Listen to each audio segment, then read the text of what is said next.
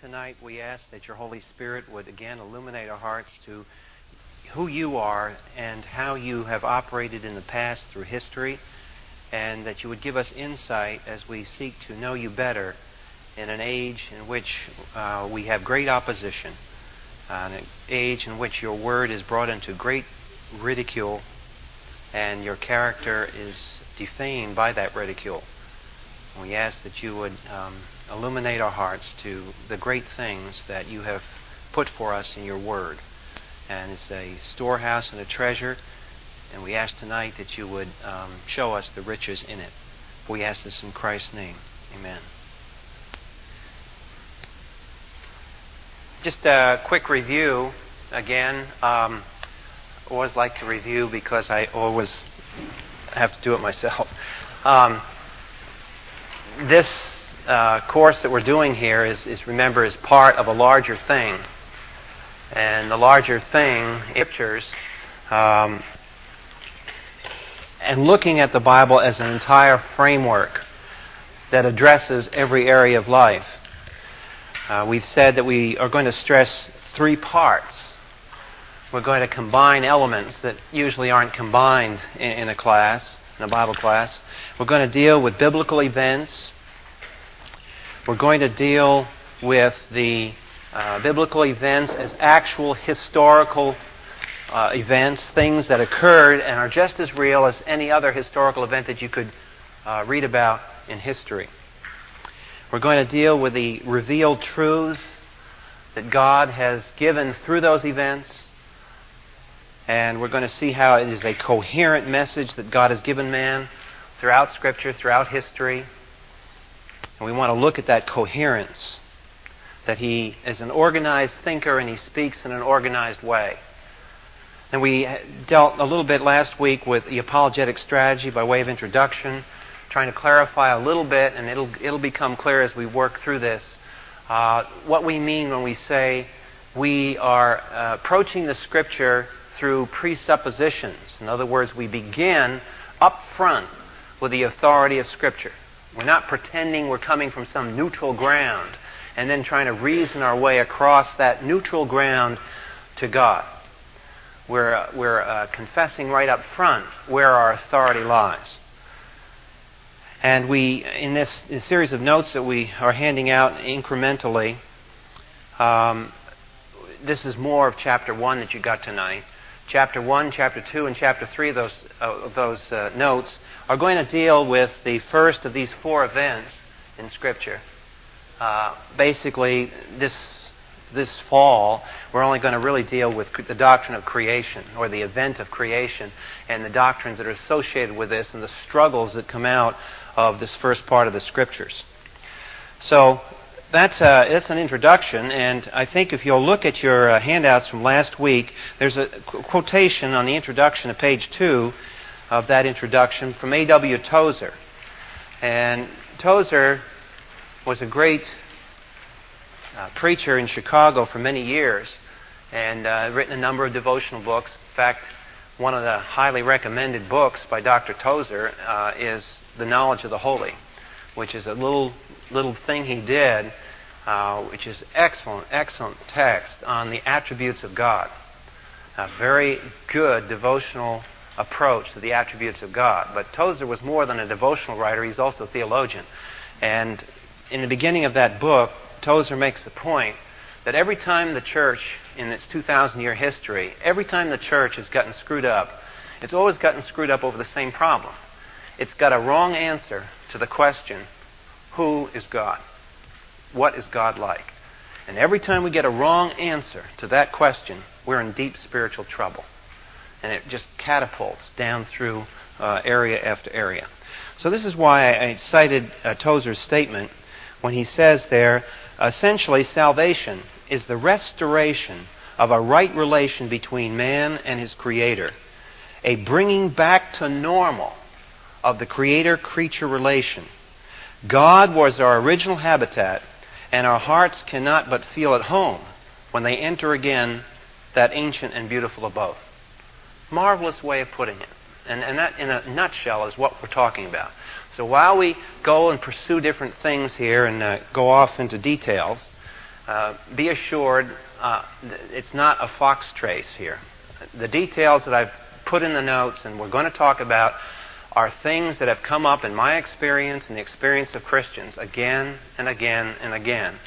So I decided let's meet it head on, particularly young people who are in the educational part of their lives and development. You're going to run into this. I can assure you you're going to run into this. You're going to run into a lot more than what we cover, but I think I have at least covered the basic structure of the issues that you will one day run into if you haven't already. Let's go into the text of the Scripture tonight, and let's turn all the way to the last book of the Bible, the book of Revelation. And I want to emphasize by several passages there how crucial the event of creation is for defining who and what God is. If we're wrong here, everything else falls out of kilter. And in the book of Revelation, chapter 4, it's that passage that we've sung and cited repeatedly, actually, here at the chapel. It's looking in the future, and the Apostle John has this vision of what happens in the throne of God, the very throne of God.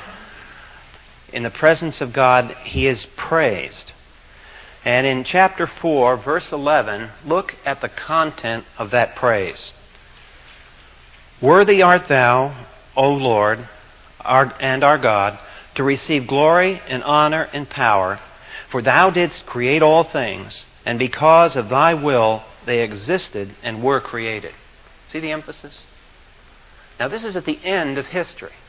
And isn't it remarkable that the content of the praise of God reverberates with the beginning of history? And that sets God off. That is why he is praised and not the archangels. That is why he is praised and not people. Because God and God alone is the one who created. And that is remembered forever and ever and ever through the halls of eternity, that God created. It was a sacred act, and it must always be remembered. It sets God apart. If you'll turn to the last part of the book of Revelation, in chapter 21, you'll see that when we get into Genesis, you'll see the meaning of why Revelation is structured this way. At the very end of the Scriptures, it's like the Holy Spirit has closure. That is, he began the Scriptures by telling us the story of God's creation. Now at the end of the Scriptures, he closes off the Bible. He ends the Bible by referencing to the new creation. He says, I saw a new heaven and a new earth, for the first heaven and the first earth passed away, and no longer is any sea. I saw the holy city, and so on. And he goes on, and he says in verse 4, he shall wipe away every tear from their eyes. There shall no more be any death. There shall no longer be any mourning, crying, or pain. The first things have passed away. And so there, the marred first creation is removed. But notice, creation is important, and it's immediately succeeded by another universe.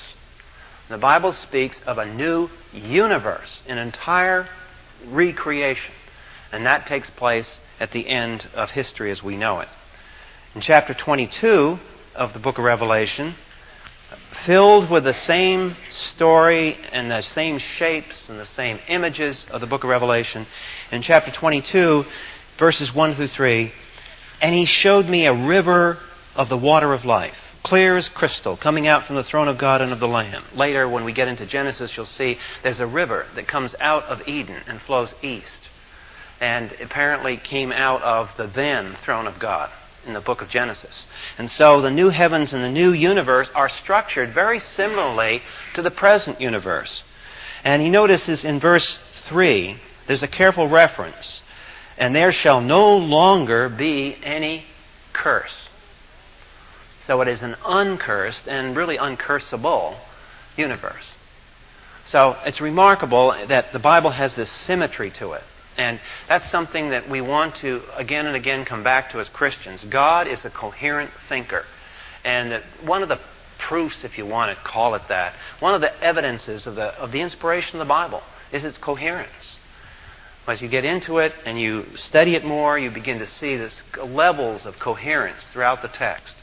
And that is an evidence of God's revelatory work. Okay, We said, if you turn in your handout for today, we mentioned the importance of origins. And I want to go over that and make sure we understand some of those points. And we'll go through some texts that were in that exercise that I gave you. What I'm trying to do here in this part is to point out, if you don't know already, that the subject of origins is a very sensitive subject. I don't know whether you've had the experience or not, but I'm sure you must have if you've been a Christian more than a couple of days. Creation is a very volatile topic to talk about. It's a very sensitive topic to talk about, and we must observe this.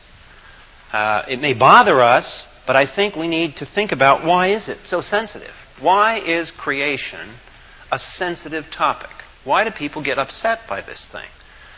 And the answer, of course, is that the reason people get upset is because it underscores that they're very getting upset is proof, is an evidence of the fact that they're dealing with something that goes to the very root of their being.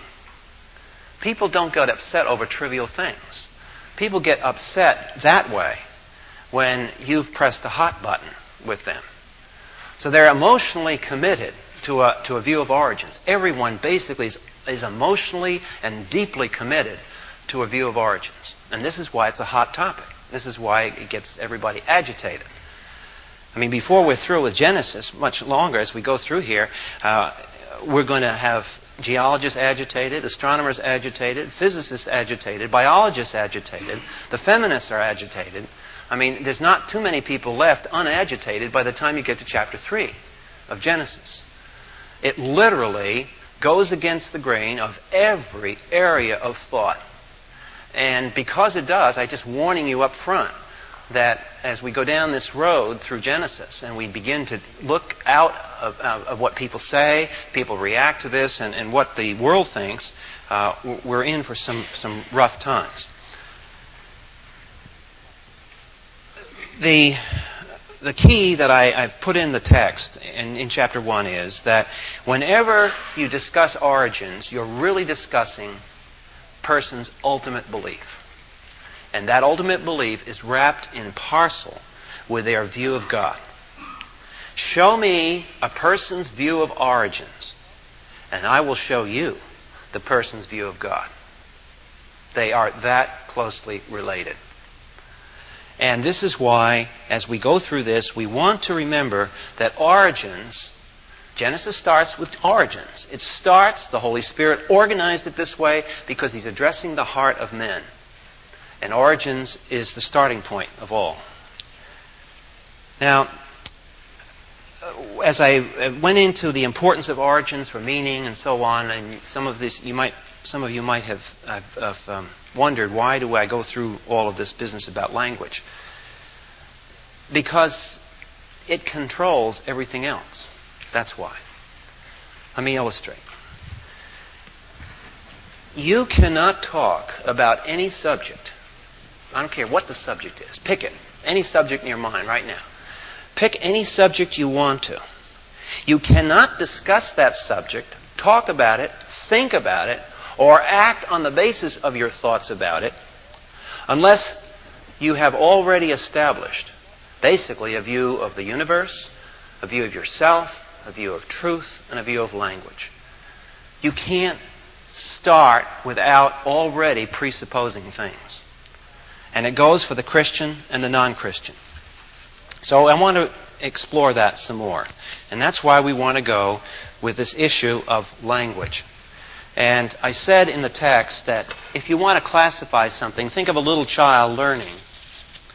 And, of course, one of the first things little babies learn when they begin to talk, they learn, besides all kinds of odd sounds and how to make these sounds into something, they learn nouns. And a child will have this thing, he'll start learning nouns. And I don't know whether those of you who have had children probably can appreciate this, but one of the most fascinating things about a child is watching them learn language. Dr. Mortimer Adler, who was for years one of the editors of Encyclopedia Britannica, made this statement. He said, "Do you realize that every one of us has performed the greatest intellectual act we will ever perform for the rest of our life by the time we're 6 years old?" And what did he mean?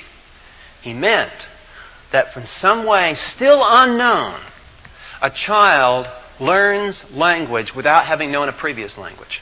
From that point on, we learn language, but it's always because we've known another language and we're moving from one language to another. But that's not true for a little child. A little child sits there and somehow is able to learn language. I don't know whether you've thought about how miraculous that is. That is an amazing thing that is going on there. And as we get deeper into Genesis and creation, I hope that this wonder of a little child learning will become a very motivational thing for you if you're as a parent. What a child is doing is, as made in the image of God, he has been pre-programmed for his environment. And he goes and he starts to learn, say, a noun, which classifies some subject. Now, let's see, how would a child learn a noun? He has to learn that by, let me get this down here a little bit. Yeah, I'll just write it down here closer. He has to learn something, that word, that noun stands for something by developing an idea of a class. And so he has certain objects that he fits in that class. Maybe a dog. I use the illustration of a dog. But isn't it interesting that a child has to learn that a terrier and a collie and a Great Dane are all dogs? And yet, you could have an animal the same size in there. A sheep, throw in some other imaginative animals, and the child is going to, without too much difficulty, learn that there are a set of things called dogs, and sheep aren't one of them. Cats aren't one of them. There's a category there. And what we're getting at is from the very start, there's built into all of us a need to classify. We classify again and again, and we can't talk without classifying. And that means, what's so important about this is there is one of the preconditions for knowledge, that the universe around us is classifiable. Imagine, for example, if today the little child is sitting here learning and he's just learned that there's a terrier and there's a cocker spaniel and there's a collie and the cat, that's not a dog, and that sheep, that's not a dog. And the kid has got it all taken up today. He knows what D-O-G means. And then, during the night, the animals transmute their forms. And what happens to the learning process? Obviously, it stops in confusion. You can't have knowledge, you can't even speak, unless you can classify, and classification presupposes that the universe and the world is classifiable. So how do we connect this with Scripture? It implies something. It implies that to know anything, I have to know that there's a stability in the real world outside of me that I can genuinely learn about. Now let's turn in the text of the Bible where this happens. And we can watch it up close. Let's open to Genesis. And we're going to get into this in a little deeper way later, but what I'm also building here, for those of you who are studying in English literature, please notice that the Bible has a philosophy of language. It does not permit any view of language. The Bible has a very restrictive idea of what language is all about, and that's what we're looking at right now. Genesis 1, chapter 5, Genesis chapter 1, verse 5. The creation story. As God creates the universe, He begins to name. Notice, in verse 3, God said, "Let there be light." God saw the light was good, etc., etc. God was moving on the surface of the waters. And He does all this. And then, in verse 5, is the first naming in history. What was the first thing ever named? Light. Who named it? God did. In other words, the universe from the very start was structured to be describable by language. And we'll observe more carefully this later, but verse 5, you notice he's God called. Look, verse 8, and God called the expanse heaven. In chapter 1, verse 10, God called the dry land earth. And you see, God is naming. Now, if you were to study this chapter carefully and observe, you would see he stops naming. He only starts naming a few things. Then, when it's all over, chapter 2, verse 19, if you come over here for a moment, you'll notice the assignment that he gave man. And notice the way he gave man the assignment. He said in verse 19, out of the ground the Lord God formed every beast in the field, so forth, and he brought them to the man to see what the man would call them. So now the man is given this task of naming. Here's the biblical view of language. First, you have God beginning the language at some point in time. He initializes the language. You want to use a computer term. He is initializing language by beginning to name. It's as though he comes to Adam and he says, Adam, I did this, I did this. That is that, that is that, that is that. And he names a few things. Then he says to Adam, and now, fella, the rest is up to you. You finish what I started. I got you started. Here's the name of the game. Now I want you to learn about me by learning about what I've made. You learn about a craftsman from the craft that the craftsman crafts. And we learn about God through his creation. Through his word, yes, but through his creation. So Adam is given an assignment to begin to name. Now that's the lofty view of language in Scripture. Why do I keep going back to language? Because when you are getting into a conflict with a non-Christian, the non-Christian likes to think that he can sit in his house of language and fire at you. Now what I'm going to show you is a little tool to handle things when it gets that way. What we're going to show you is that he can't sit impermeable in his house of language because he has got to justify the language that he's using to attack Scripture with. And we come and we say the Scripture gives you a view of language, and if you don't accept the Scripture, you can't inherit that view of language, and that makes you in trouble. So it puts the shoe on the other foot. We'll develop that later. But right for now, just understand that language and thinking need something to work with. And one of the things that language needs to work with is stability of categories and classifications. How do we know that God does this? If you turn to Romans chapter 1, in that passage where Paul deals with the pagan environment, and he's trying to teach the pagans to learn to think about their environment, he says in chapter 1, verse 20, he says, certain things of God since the creation of the world are seen. He says invisible attributes, and one of the invisible attributes is called in the text his eternal power. Now, if you were to do a word study on that eternal power, it's more emphasis on ever-present, ever-working power. We would say, translated today, a constantly sustaining power. Now notice what he says about that. He says that his invisible attributes, his eternal power and divine nature, have been, how seen? Clearly seen. Notice the word, the adverb there. Clearly seen. Being understood so they are without excuse.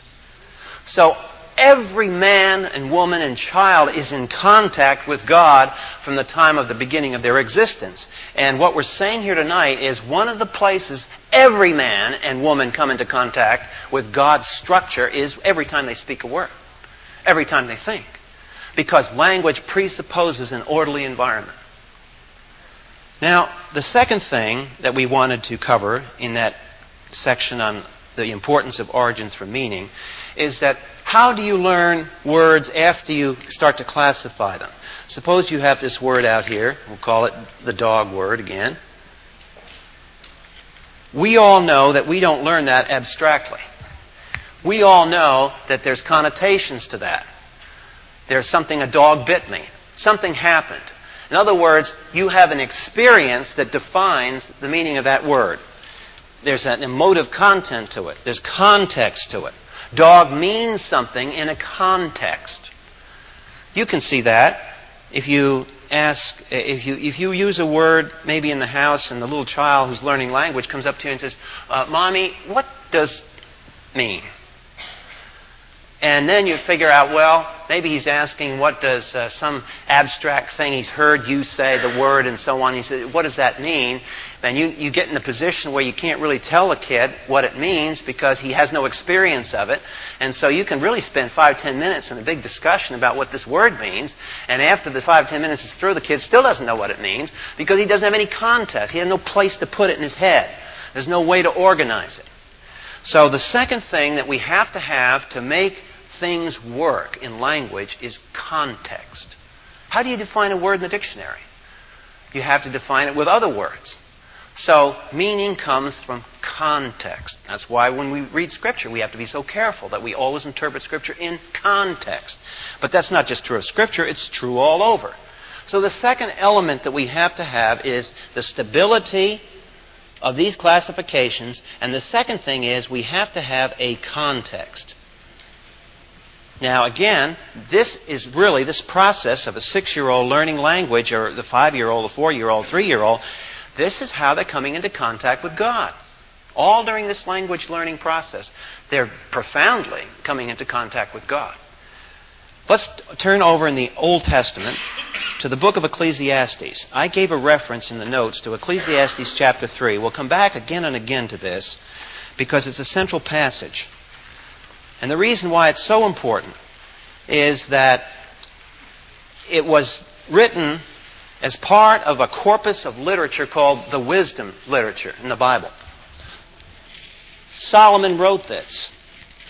And Ecclesiastes, if we had the time, it's a fascinating book to read through because Solomon tried every false pathway you could think of, and he's done it. Solomon has done about everything that any person can do. He had a lot of wealth, so he could afford to do experiments.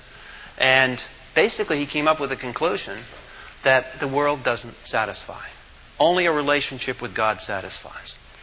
Now, part of his explanation of this is in chapter 3, verse 11. This is a key passage in the Bible. Not many people know of this passage. But something is asserted in this passage that is a puzzle. It's a powerful puzzle. Notice what it says. God has made everything appropriate in its time. He has also set eternity in their heart. Whose heart? Men's heart. What has God set there? Not eternal life. That's knowing Christ. But He has set eternity in their heart. There is a sense in every human being, whether the person is an atheist or a Christian, there is a sense of eternity. Where does that come from? It comes from the fact that God has placed His image in our hearts. And if you want to think in terms of context, here's what happens. Say, go back to the dog idea. Okay, the dog, you have a circle of context around him. And then around him you have the idea of human society in which the dogs are used. And then you have the context of history in which human society lives. And you have this expanding, ever-increasing circles of ever-widening context until you get out to, as far as you can think, the meaning of history and the origin of history. And it's the drive, that verse 11 where He says He has put eternity in their heart, that is something, a passion that He puts in our hearts that we want a foundation for our lives. And so we keep on pushing outward, pushing for ever and ever greater circles of contexts until we can get meaning for our life. Because someday, in a moment of depression, you will have the experience sometimes and it can come in as a cold chill. You know, if you want an exercise to do this, read some of the 20th century literature that our young people have to read in literature classes. Now, it always amazes me that we always start literature classes with 20th century writings. It's backwards. What we should be doing is starting literature classes back in the days when there was a high and lofty view of language, moving forward from that time into the 20th century when people could care less and have given up all hope for meaning, and they write literature that's profoundly despairing. Profoundly despairing. Now, What's happened here is it's despairing because when they go to push the walls out to try to get meaning, nothing's there. And we call that, in philosophy circles, that really is ultimately broad-labeled existentialism. Well, we don't bother with the big questions anymore. We just sit there and we describe, hoping that after a while we write enough stories, write enough poetry, do enough here, do enough there, have enough experiences, somehow that's going to satisfy things. It won't. It won't, because God has set eternity in hearts.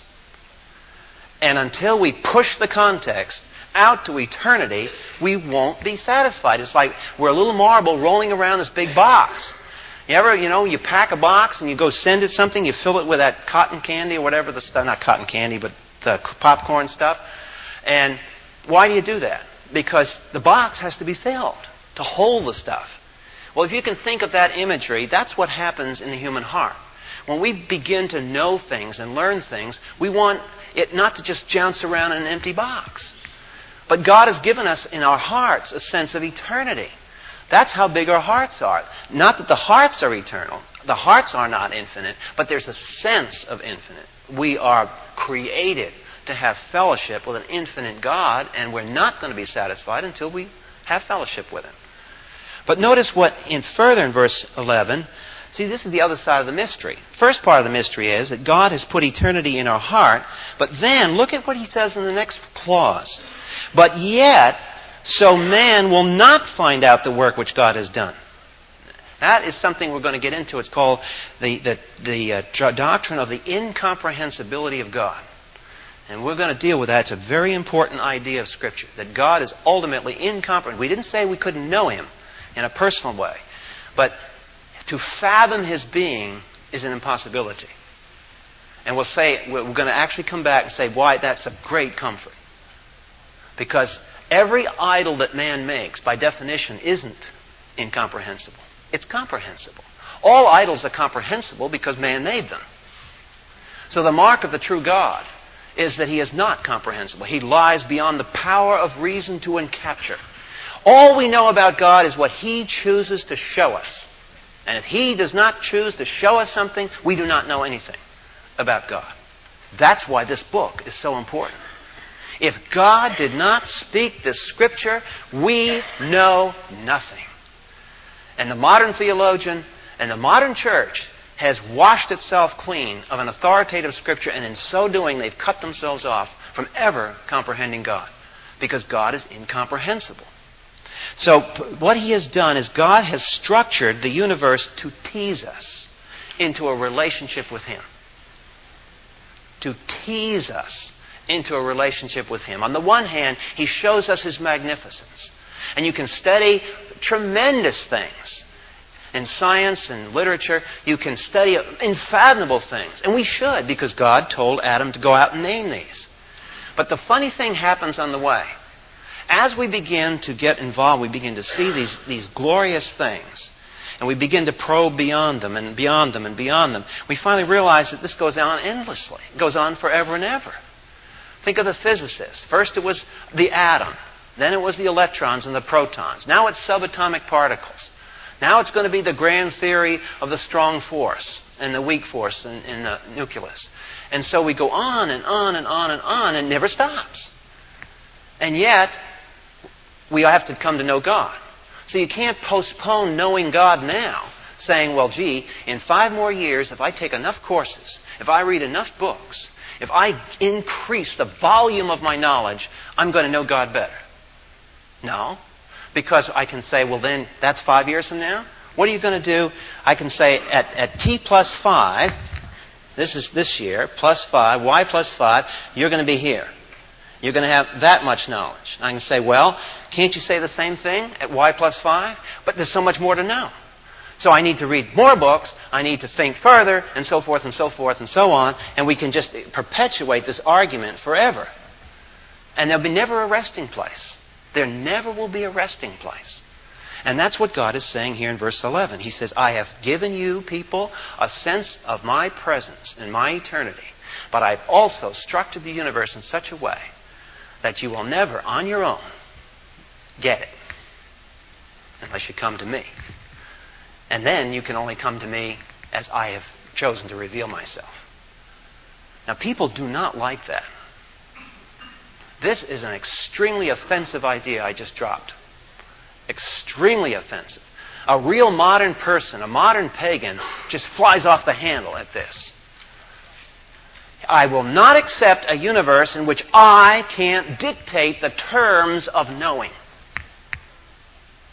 And we'll see that why this insidiously creeps into every subject we learn, every part of our education, has subtly inbred in us this wrong idea that we dictate the terms of knowing. We do nothing of the sort. God says, I have made this, so you will not find. You are not lords of knowledge. I am the Lord of knowledge.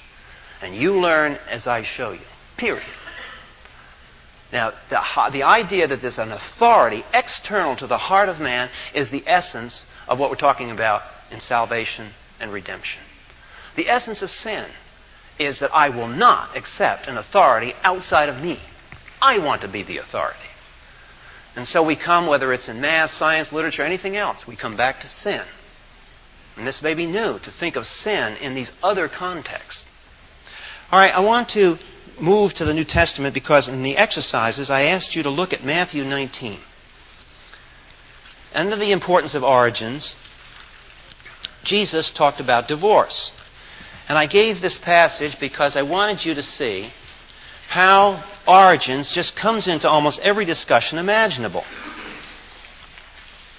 Now, as you looked over this text of Matthew 19, you know the Pharisees came and they had a big argument about divorce. Now, we're not getting into marriage and divorce, so don't worry about it tonight. I'm just looking at the logic of the way Jesus met the opposition. What was the way Jesus reasoned? I mean, can't we learn something of just sitting there and listening to Jesus? He talked. He had a discussion with people. Wouldn't it be neat to tape record some of those discussions? See, how did he handle these things? I mean, they asked him the same questions they ask us. How did he do it? All right, they come to him and they're just going to deal with the issue of marriage. So in verse 3, the Pharisees came and they started testing him. And we could comment on that, but we won't because we don't have time.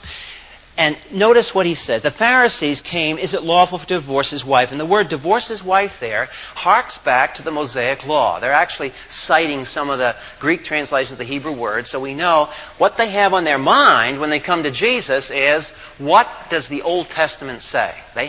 They've studied that Torah, they've gone through verse after verse after verse, and they know it cold. So now we're going to get this Jewish carpenter. We're going to nail him. Now you'll notice that Jesus doesn't answer on the basis of an obscure Mosaic law code. Okay? All right, let's look at context again. What Jesus does to do with the context. Here's the discussion.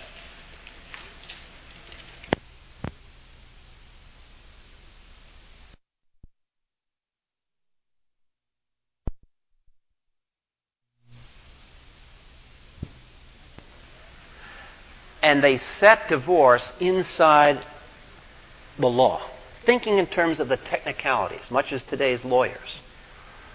It's not whether you're guilty or innocent, it's whether we have a slick deal on this particular line of reasoning about laws of evidence on this particular issue in this particular court, blah, blah, blah, blah, blah, blah, blah, blah. All technical questions that obscure the substantive questions. And so here the Pharisees are, and Jesus end runs them. He does, and this is a lesson that I have to learn again and again. I don't know how many times the Lord has had to show this lesson to me, and I screw it up again and again. I still haven't learned how to do this as well as I would like to do. When we're trying to communicate the gospel, don't accept the agenda of the other side. It is so easy to do this because someone will ask you a question and you clutch and you want to put on a good testimony for the Lord, and so you're trying to think, how do I answer this and what's the best way to do this, and all the while you just bought the question. See, what you did in your head was you accepted the question at face value and went ahead to start to answer that question. But what we should learn to do is say, wait a minute, is that the right question I should even be answering? I mean, it gets back to the old joke about how many times last week did you beat your wife? Now, how do you answer that without incriminating yourself? See, it's a loaded question. And we have to, before we go charging forward to answer something on the basis of Scripture, we better just stop. Whoa, Lord, is this really the right question we ought to be answering? Please learn to do that. It will save you grief upon grief. And that is the same, it's not something abstract just for evangelism and apologetics. Ultimately, this is how we deal with temptation, isn't it? You ever notice how temptation is? Satan is slick. The way he did it in the garden, he always deflects us. You know, temptation wouldn't be a temptation if there wasn't some truth to it. And what he does, he gets us to look over here. And meanwhile, he slipped it to us over here. And we just kind of march on, taking along the whole thing like Eve did in the garden, never noticing the fact that we just bought into the agenda about 2 steps earlier. Now we're all of a sudden, we find ourselves in a ball of wax over here, wondering, how did I get here? Because we took a wrong turn over here. We'll demonstrate that subsequently as we go through the Genesis text again and again. But here, what Jesus did with the Pharisees, he said, I'm not going to really accept you. I know what you lawyers are after. You're after techniques. Well, let me put it to you this way. You guys say that you believe in the Torah. Why don't you go back to the origin of the Torah? You have to. Because the document that you're citing, the Torah, in which you find the law, itself testifies to the God who created the universe. You can't have law in a lawless universe, obviously. So God goes back, or Jesus goes back, and he deals with origins. And so he says, get the big picture, guys, verse 4. And I can't help throwing this in. Look at verse 4 and verse 5. If you have one of the New Study Bibles, you should see that verse 4 and verse 5 is sort of marked as a reference to the Old Testament. Now, we just had at least 2 students here in the chapel come to me in the last month because a teacher in the school had told them in a lecture that there are really 2 stories of creation, Genesis 1 and Genesis 2, and they conflict. It's the same old documentary hypothesis, been around since Wellhausen in the 19th century. And so they come out with this 2-idea of creation view. We'll get to that. There's answers for it. Well, isn't it strange that verse 4 is a quote from one of the creation stories, and verse 5 is a reference from one of the other creation stories? Now, poor Jesus, he just didn't know that he should never have quoted from 2 conflicting stories to build a coherent doctrine, not having the benefits of the modern PhD studies. Jesus didn't really understand that there is a conflict here between Genesis 1 and Genesis 2. And so, quite carelessly, this man from Nazareth randomly quotes over here, and he quotes over here, and he builds a whole doctrine of marriage on it. Well, that's one of the proofs, by the way, that there isn't a conflict. Jesus knew there wasn't a conflict. He was perfectly relaxed with the Scriptures, no problems.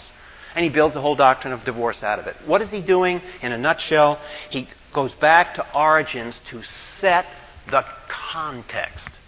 He enlarges the discussion away from the technicalities to the big picture. And we've got to do that.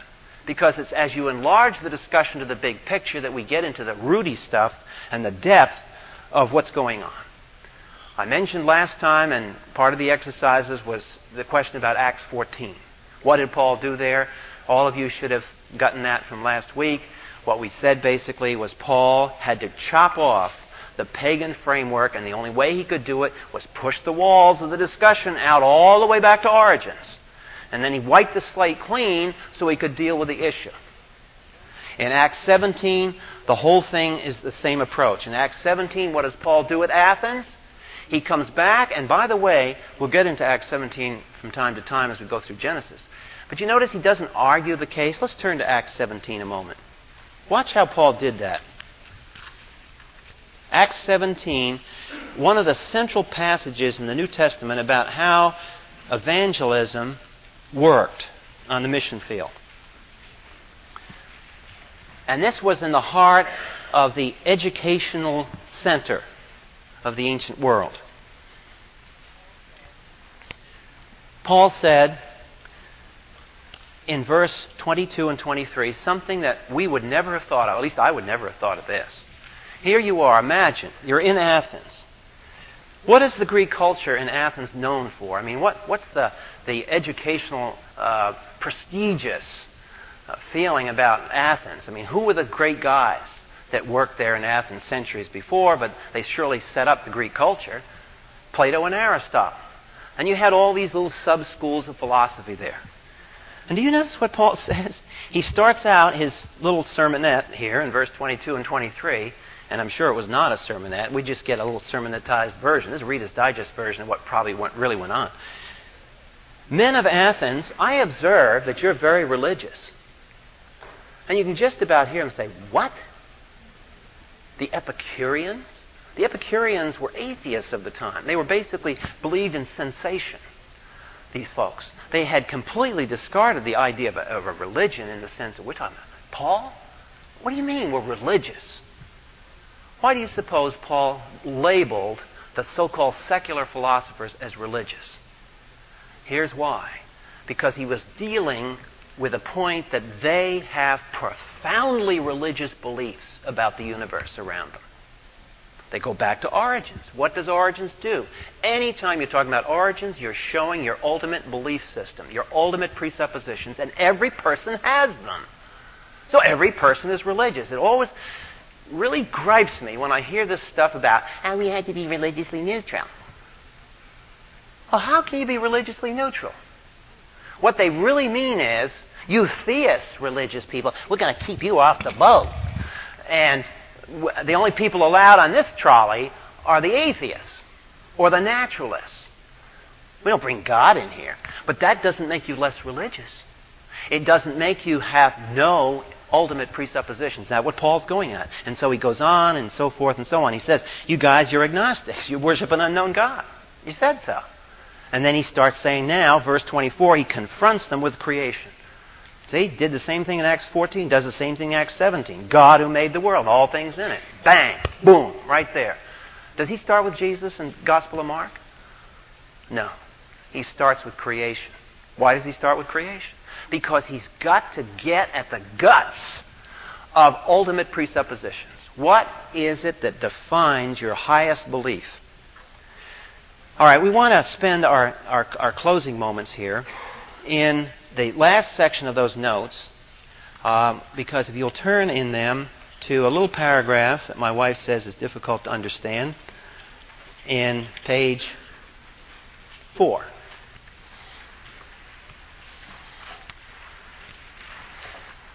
Now, I want you to master this. I really do, and I'm going to go over it and over it and over it week after week until we all master it. Don't ever let people sell you on the idea that you can be neutral. It's one thing that we don't get out of this course or anything else. It's going to be this point. No one is ever neutral. It's an illusion. And here's why. You look at that full paragraph on page 4, begins religious neutrality theory. Now that's a little device. I am not a good writer, but I tell you what, when I first did this series, I had a PhD Christian lady who got all A's through her PhD in English literature. And the first time I thought she was going to run out of red pencils when she got through. But one thing she taught me was the power of setting up a sentence and using a little word here and there. And one of the devices that you can use right here, I use it right in the first subject and the first line in that paragraph on page 4. Notice what I do. I brand their thing as a theory. The religious neutrality theory says, now what have I done when I've done that? What's happened?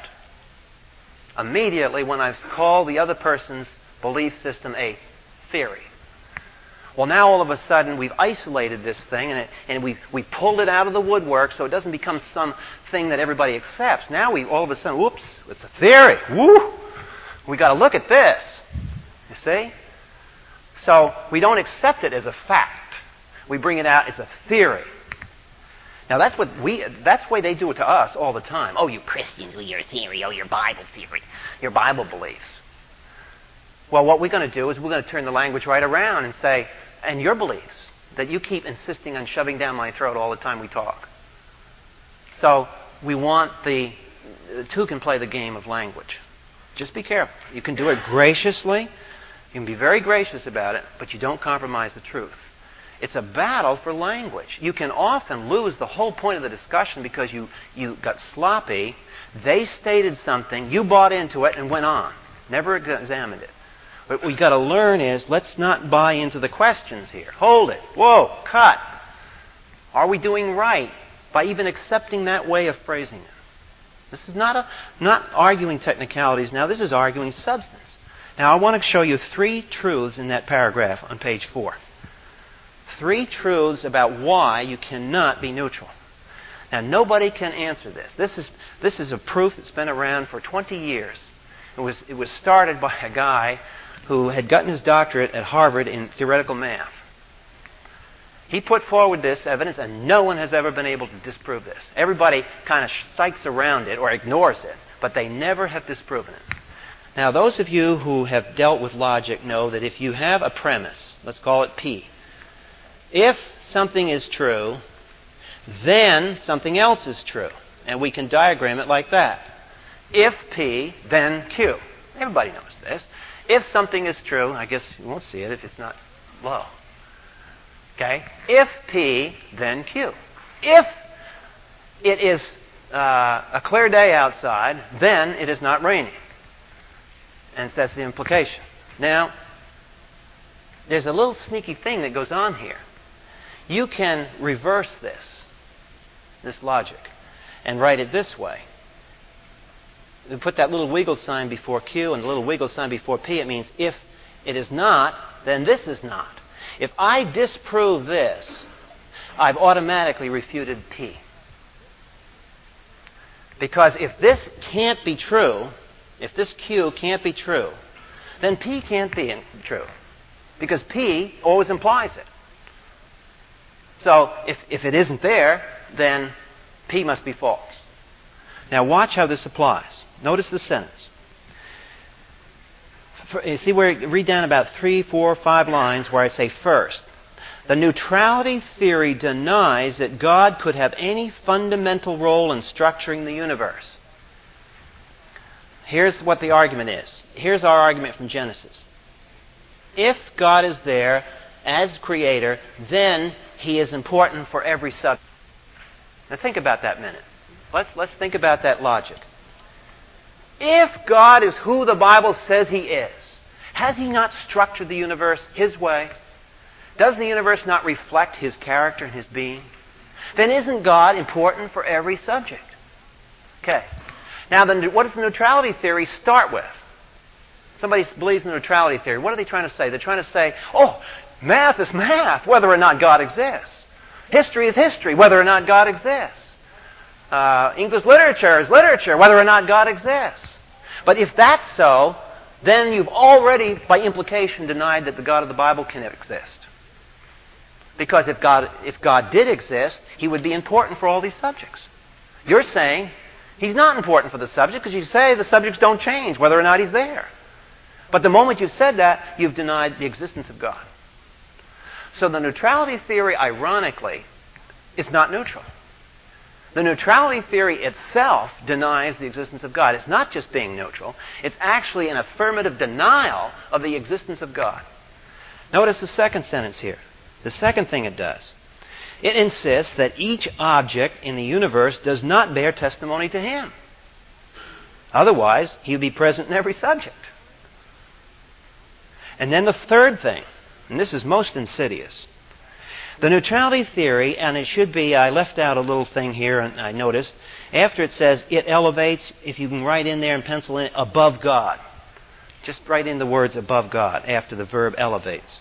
Third, it elevates above God an ethical standard that justifies ignoring His presence. We ought to learn the subject this way.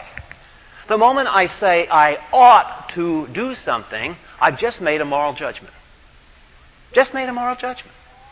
And if I am saying that I ought to teach in such a way that I ignore God, have I not said that my ethical standard is here, and God, if He's existing, floating around somewhere, He's down here? That doesn't look too neutral to me. So what are we saying in conclusion here? What we're saying is that there ain't no such thing as neutrality. Impossible.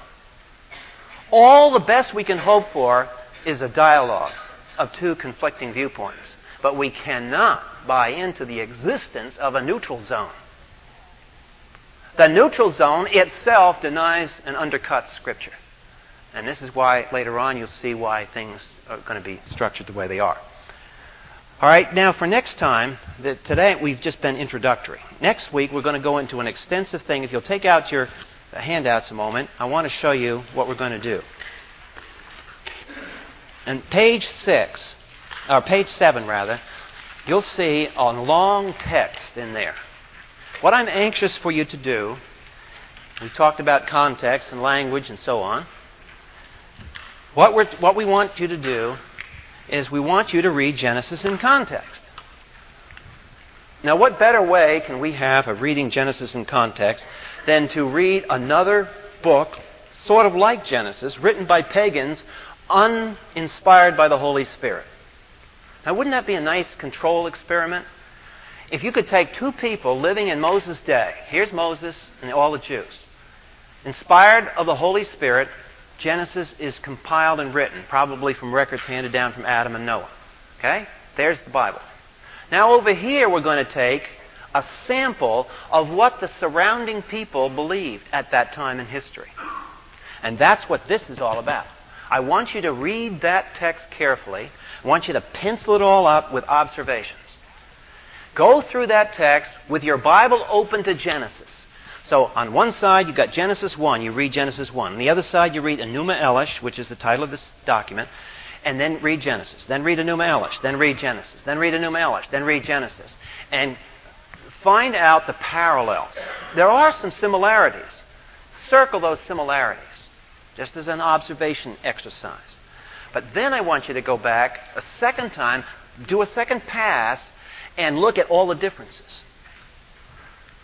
Now, after you get done this, and we discuss it, I hope that this will show you renewed respect for how the Holy Spirit controls sovereignly in history corrupt man. Because what you're looking at here is what happens when the Holy Spirit did not restrain a corrupt mentality. So we're going to take the incorruption next to the corruption. And we're going to have a dramatic contrast between pagan literature and the Bible. And out of that we're going to discover there are principles. Because just as we go to Genesis and we say Genesis teaches us certain things about God, and we draw conclusions out of the Genesis text, after you go through this, I want you to do the same thing. Pretend that's your Bible for a minute. I want you to start drawing conclusions out of that text. Then we're going to take the conclusions of Scripture and the conclusions of the pagan text, put them together and say, hey, look at this. Modern paganism does the same thing. Now here's the irony. You go to school and they tell you, oh, you got this ancient book. Ancient book here, full of old ancient beliefs. But isn't it funny that when I compare this book of ancient beliefs with the pagan book of ancient beliefs, I come out with a sense of differences that I observe modern pagans still believe. Modern cosmic evolution believes the same premises and the same central propositions that Enuma Elish does. So now who's related to the ancient books? Now who's related to the ancient texts? We're going to make that flypaper stick to the other guy's feet. See? We're going to look at how God teaches His truth and why there's an insidious spiritual power behind the pagan mind that wants to put a twist on Genesis. Always the same twist. And we want to get a handle as spiritual-led people. We want to get a handle about why is it that there's always the same twist that happens in the pagan mind. It's tied in to our walk with the Lord. And we want to demonstrate that. So what we've done tonight in summary is we talked about basically the preconditions of truth and knowledge. And every man has to have an ultimate set of presuppositions to supply those preconditions. I can't speak, I can't think, I can't do without the universe being structured in a stable way that allows me to think about it. And I've got to learn from context all the way out to eternity for the big meaning. Everybody has that. No one is neutral. We all bring those preconditions to the table. Now, the next week we're going to discuss the difference in those preconditions. What supplies the precondition on the Bible standpoint? What supplies the precondition of knowledge on the pagan view? And we're going to get into the structures of these things as we go deeper into the Genesis text. Father, thank you for our time tonight. And we pray that you would guide us as we seek to make these practical in our lives. And we know that you are a great God, an incomprehensible God. And we thank you that you remind us of this, and that you remind us to stay humble and to submit to your revelation. May your Holy Spirit, who has preserved this text down through history, inspire us to dig into the treasures of it, to feed our hearts, and to make us even greater and bigger worshipers of you because you are such a great and big God. In Christ's name, amen.